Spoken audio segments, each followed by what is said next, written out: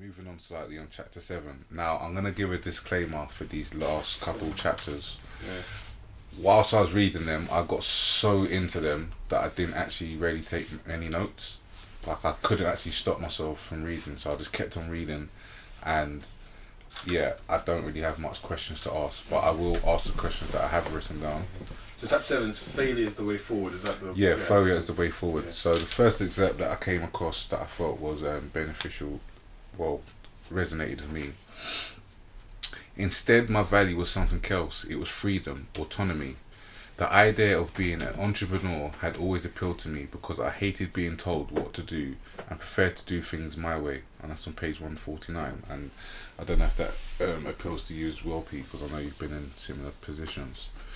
And I also enjoyed the story of Picasso. That was a good one.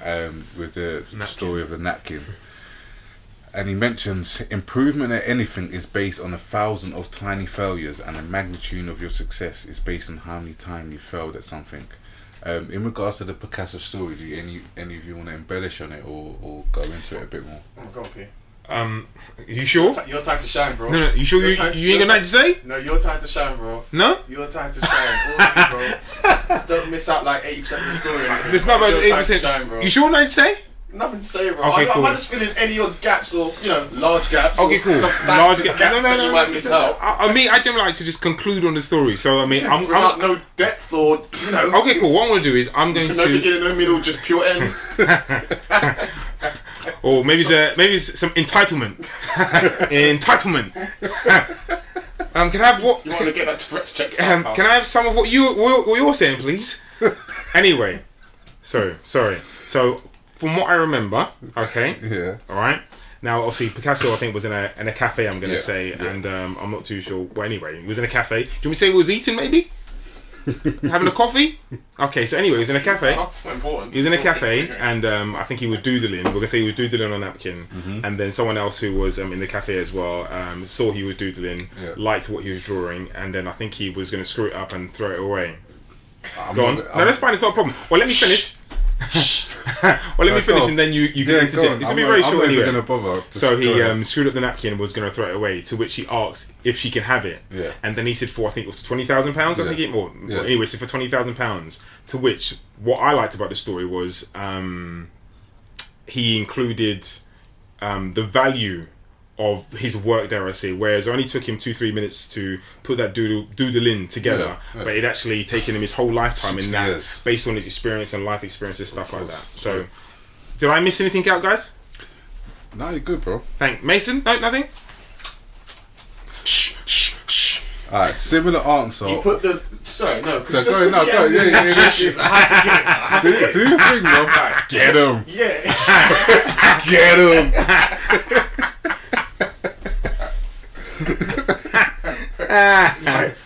As Anthony Yardy says, the boxer, lions in the camp. Anyway, you didn't miss anything important, so French, continue. Thank you. Cool. Why you always got to add in your little 2 pence? Because I will put my little thing in, but anyway, go on, French. Similar answer or read into a previous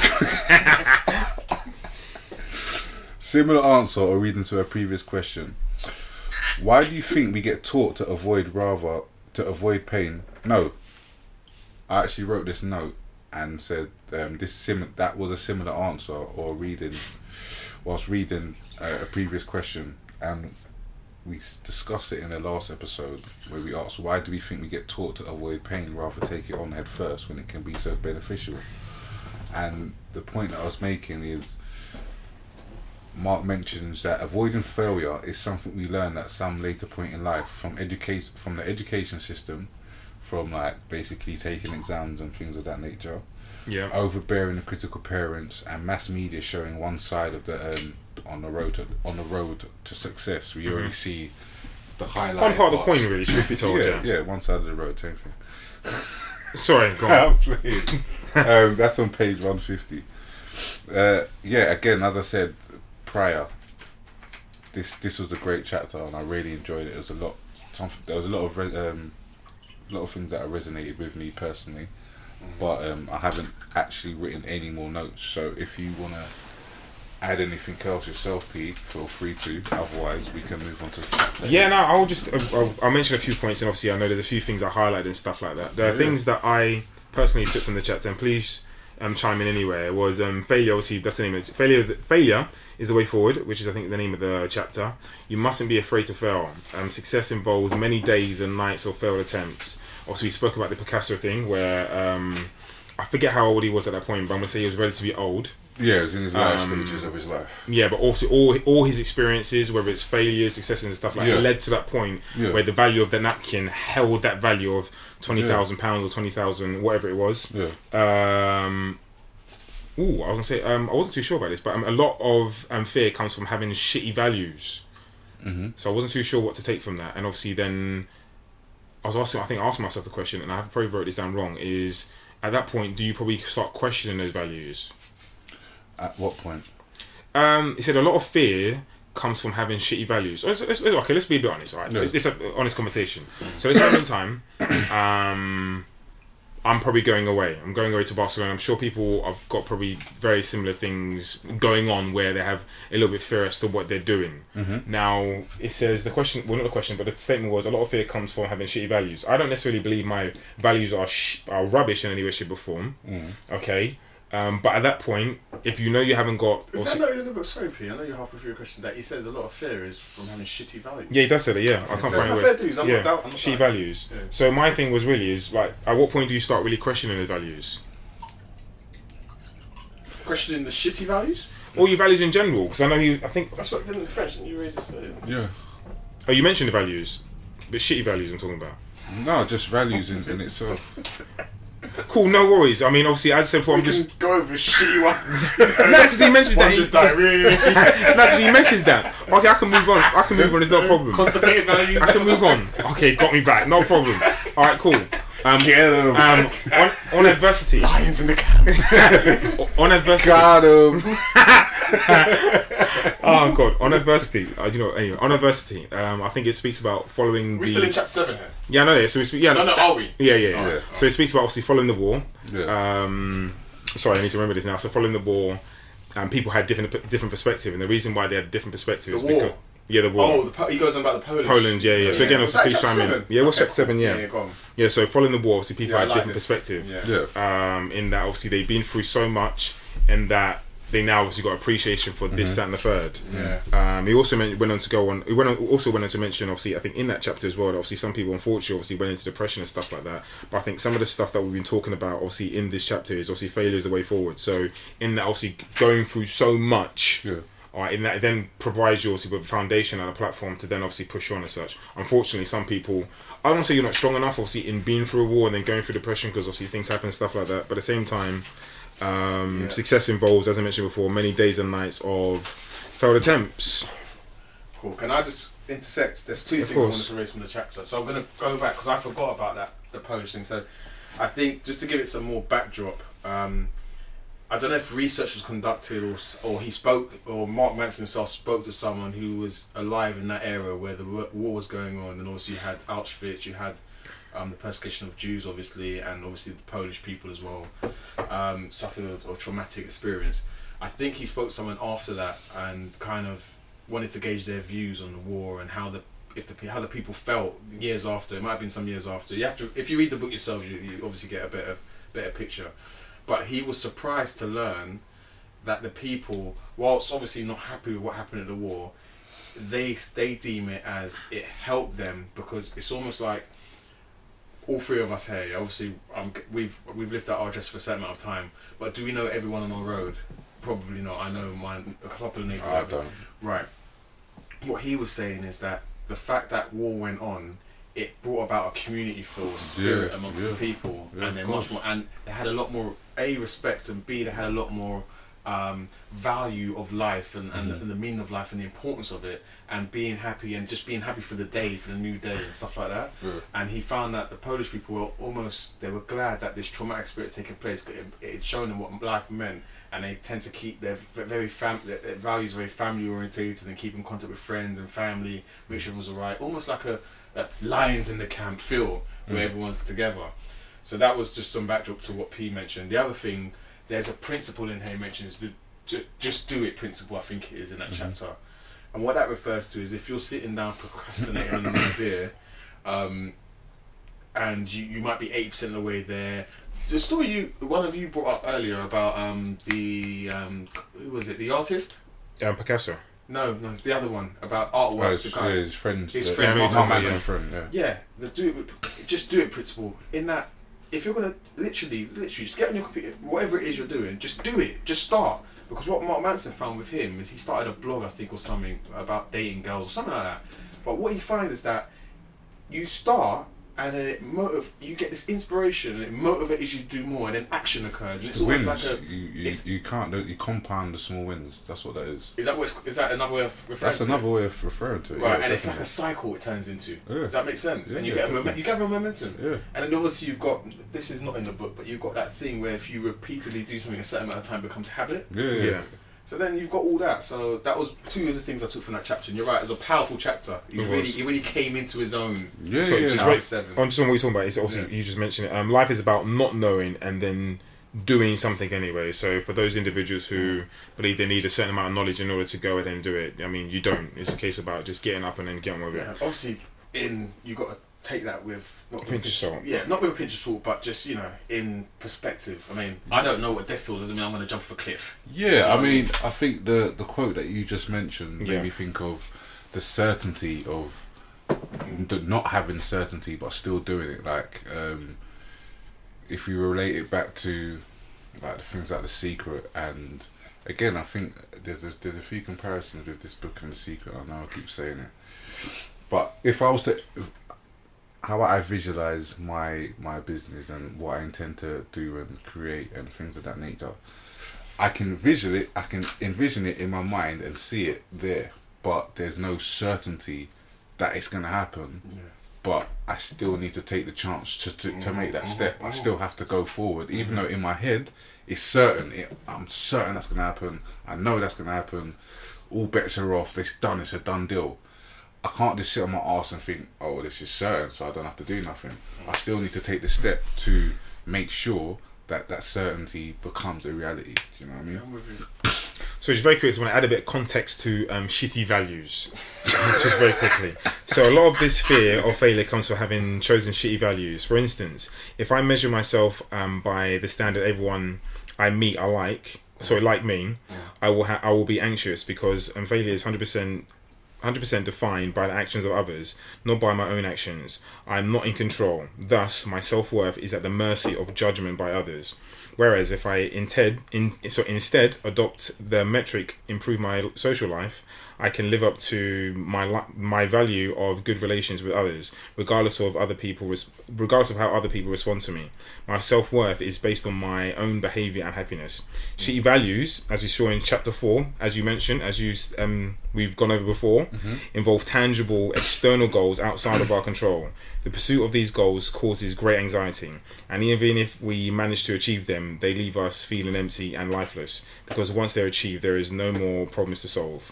Better values, in summary, as we saw, are process orientated. Something like express myself honestly to others. A metric for the value of honesty is never completely finished.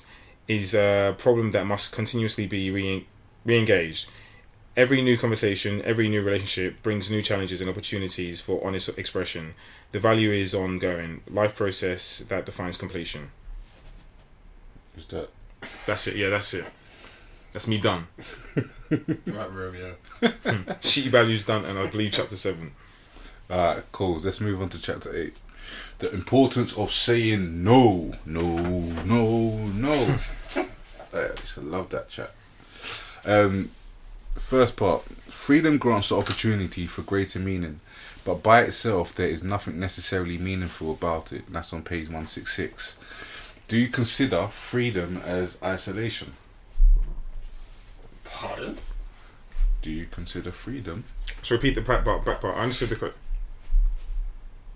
Freedom grants the opportunity for greater meaning, but by itself there is nothing necessarily meaningful about it. Do you consider freedom as isolation? That's a powerful question. I wasn't stopped you because I didn't make you repeat it because I don't understand it. Mm-hmm. It's because I know you're thinking it's outside the box and kind of things.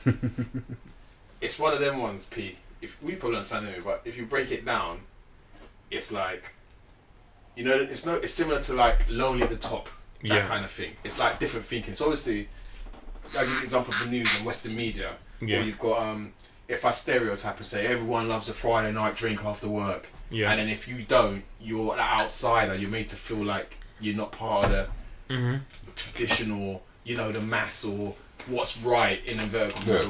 What you know, everyone does that, don't they? You know, that kind of thing. Yeah. So I understand where that question's coming from, and to an extent, I agree with you, French.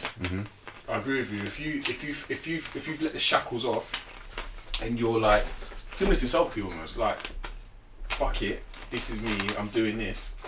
Yeah, maybe I don't know what it's going to take me in 3 or 4 months, but I'm not doing what everyone else does. Yeah. I don't know if you feel slightly.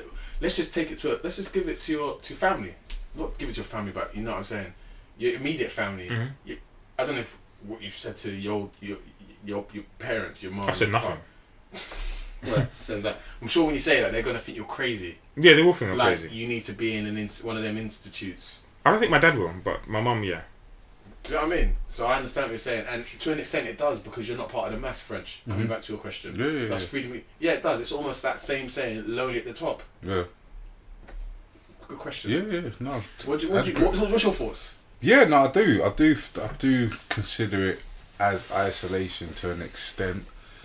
I think to follow on from your point, you kind of got the nail on the head in terms of where I was coming from in that regards. It goes on to mention it almost flips it on its head as well. I think slightly after. Actually, no, it doesn't, because I haven't written it down. But yeah, I do consider freedom as an isolation. And I think it depends on the extent. If someone's just escaped from jail and they're free, that's a different type of freedom. Yeah, of course. That's not isolation. Of course, but yeah, and as you said, from the masses, when you do something that, when everyone's going right and you decide to go left, and it's a form of freedom, but you're also isolated. Isolating yourself. Yeah. It could be anything. It could relate to a viewpoint. Yeah, no, absolutely. It could be anything. Absolutely. It could be. I could be sitting there with my Trump T-shirt, and all of a sudden, whoa, he's like, after him, like, no. You know what I mean? Yeah, no, definitely. What do you think, Pete? I might totally agree with those standpoints and those views. I mean, I was looking at it ever so slightly different in that. Again, obviously, I know we all got different paths. We all want to achieve different things as such. I think within the compounds of the stuff that we're going to achieve, or we want to achieve, I think they share very similar characteristics. And in so, I think you can share certain values with people and then potentially go on that journey together. There may be a point where you branch off a bit slightly, and you might find isolation, or you might be a little bit alone in doing that as such. But by and large, I think you may share. Like, for example, we're here together, so. Although we're reading the book and stuff like that, we're going to find probably different meanings. We're probably going to want to take different things from the book. Yeah, absolutely. So in fact, no. So like, just being a bit honest, like, truth be told, I mean, there's certain things that I want to go on and I want to do and stuff like that. And just like talking on, like, we spoke about the artists not too long ago in terms of having things together, but just like forget looking for perfection, just release it as such. I think there's a thing within my own compound at this moment in time where I'm not scared. I don't think I'm scared of anything at this moment in time in terms of going out and wanting to achieve something. But I think more often than not, I'm looking for a perfection which is preventing me from taking that next step, if that makes any sense. Yeah, absolutely makes sense, man. Definitely. Moving on just slightly. In this case, Russia had me re-examining the bullshitty fake, and just to give you some context, he's gone over to Russia, and obviously he's come from America, where customer service and being polite and everything else is like, it's almost a currency in itself. Like, it's really pushed. It's a really pushed thing, as we know in the UK as well. Was he travelling or something? Yeah, he was travelling. And I think Russia was one of the last destinations that he went to. Yeah. But just to reiterate, in this case, Russia had me re-examining the bullshitty, fake, nice communication that is so common in Anglo culture, and that's on page 168. My question being is, do you think we are too polite and not honest enough? Second question, are we too sensitive to be blunt? Too polite and not honest enough. Yeah, and I think that can even link back to your first question. It's about fitting in, bro. I'll be honest, man. just like starting a new role as I did a few months ago, you don't want to rock the boat too much. And yeah, you might, and even everyone has their, going back to mask and masculinity. Yeah. You have your mask anyway. I was gonna make that point. Yeah. But Great minds. Yeah, of course. No, but going serious. back to you have your mask anyway, but then it's also, you don't want to rock the boat. You won't, maybe in the first week or so you won't show, and you might be agreeable. Does that make sense? Yeah, you kind of have to. You don't want to, as you said, don't want to rock the boat. And Yeah. You want to make sure you're aligned with the right people and make the best impression you can with the right people and things like that. So you won't kind of say the extraordinary. That would almost kind of be a very definitive, okay, well, I like you or I don't like you. You'd rather just kind of stay, as you said, stay in the middle, don't rock the boat, and say whatever it is necessary to the general consensus, whether you agree with it or not. What was your second question?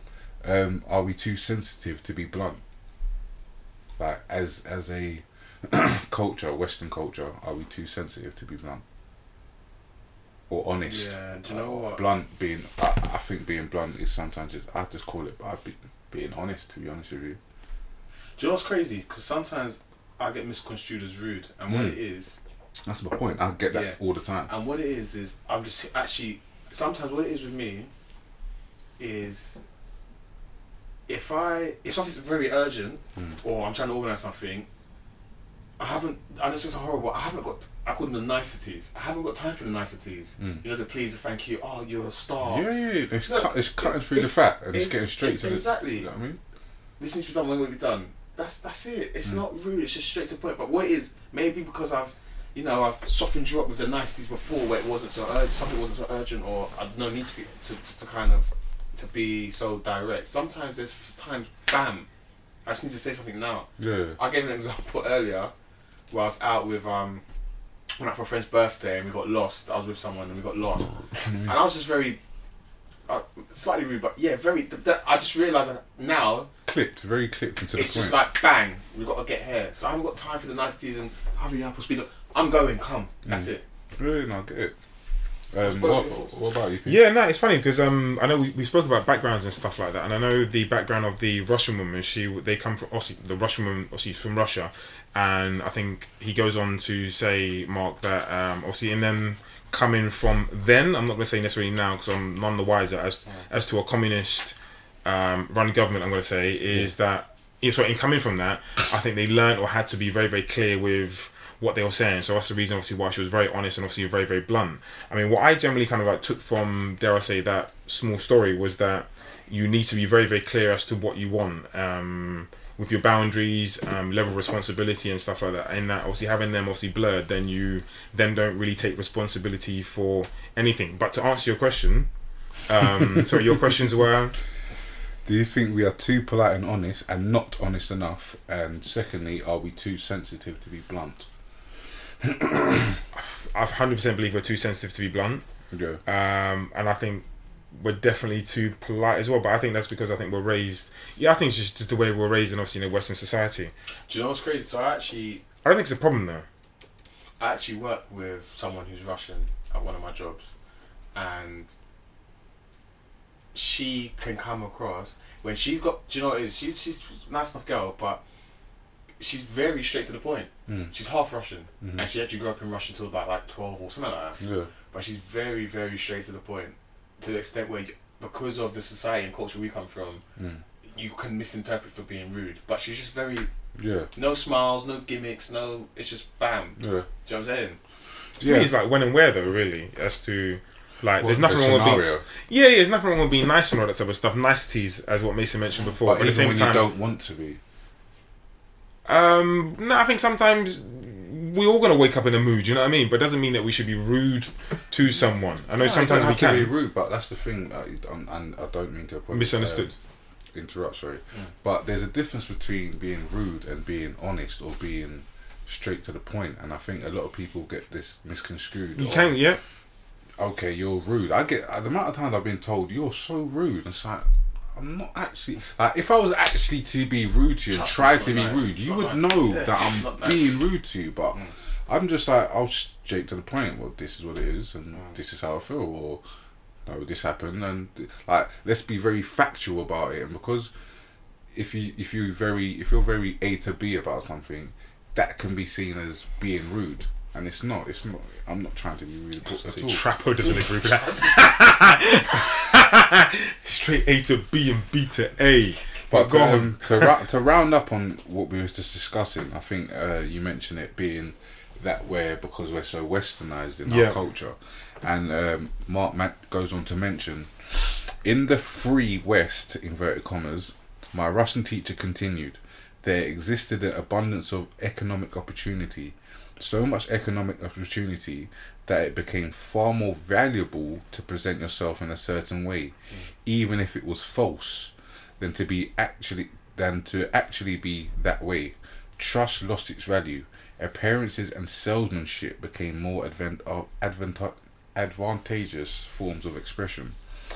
There is such pressure in the West to be likable that people often reconfigure their entire personality depending on the person they're dealing with, which is on page 170, and that's what made me think about referring back to the old season, or the previous season we've done, The Mask of Masculinity.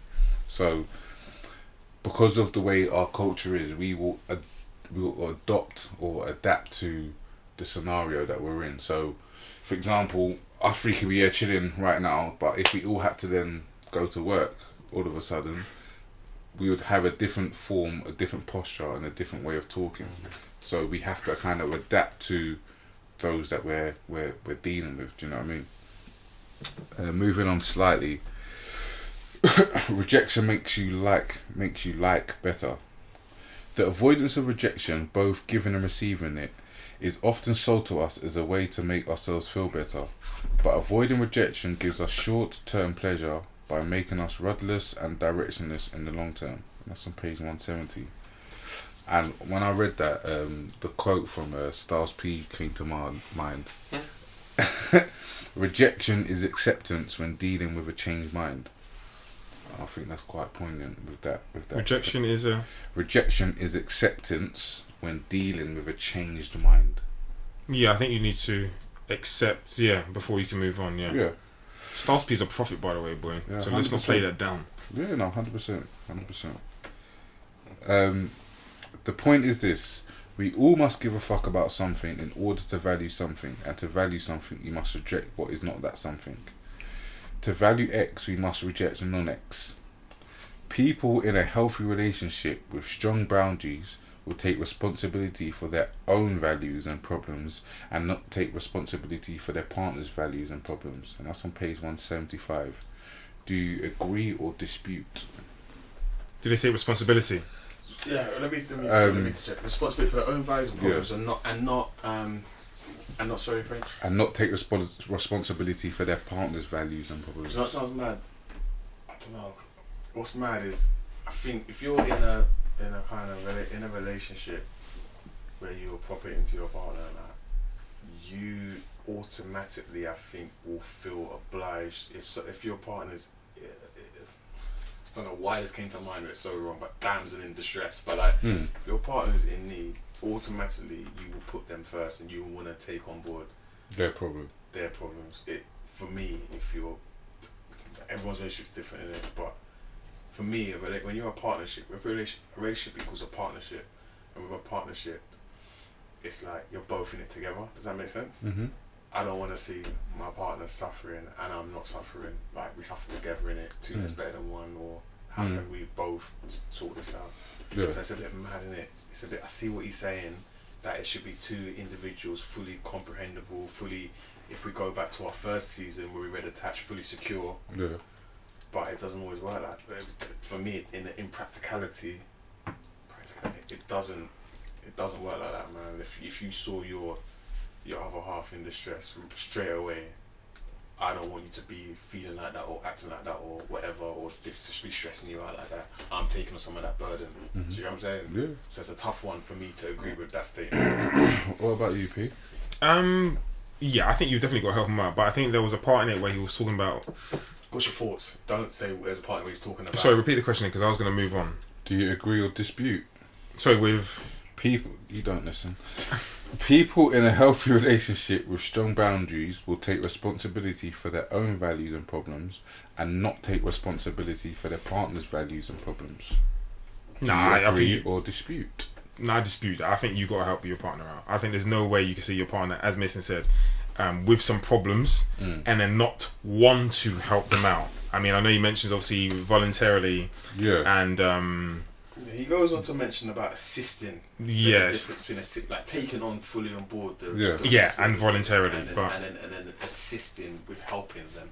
But I'm looking at more from, dare I say, from a consistent standpoint, if your partner is consistently maybe neglecting, I don't want to say here, I was going to say duties, but neglecting her responsibilities, dare I say, then I think you might need to question one or two things. I think it speaks about obviously the boundaries obviously are the delineation between two people's responsibilities for their own problems. If you've got a partner who can't deal with her problems, then you, my friend, have got more than one problem. You now have two. You now have two. What's the two problems? Yours and hers.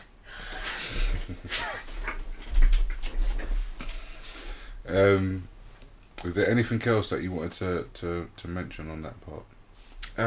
Sorry, give me a second. To be honest, I'll be honest, there's a couple bits that's on 177 and 179 that I wanted to really get into, but as I said, I was not stopping for now. I was so invested in reading the actual chapters, I didn't actually write down notes. I just put down page numbers. So 177 and page 179. So let's run through one. I've got some gems in there. Cool, no worries. Okay, so just sort of touching on boundaries, and people in a healthy relationship with strong boundaries will take responsibility for their own values and problems, and not take responsibility for their partner's values and problems. People in toxic relationships with poor or no boundaries will regularly avoid responsibility for their own problems and or take responsibility for their partner's problems. That may have been one of the gems. Might have been. May well, but I don't think it was.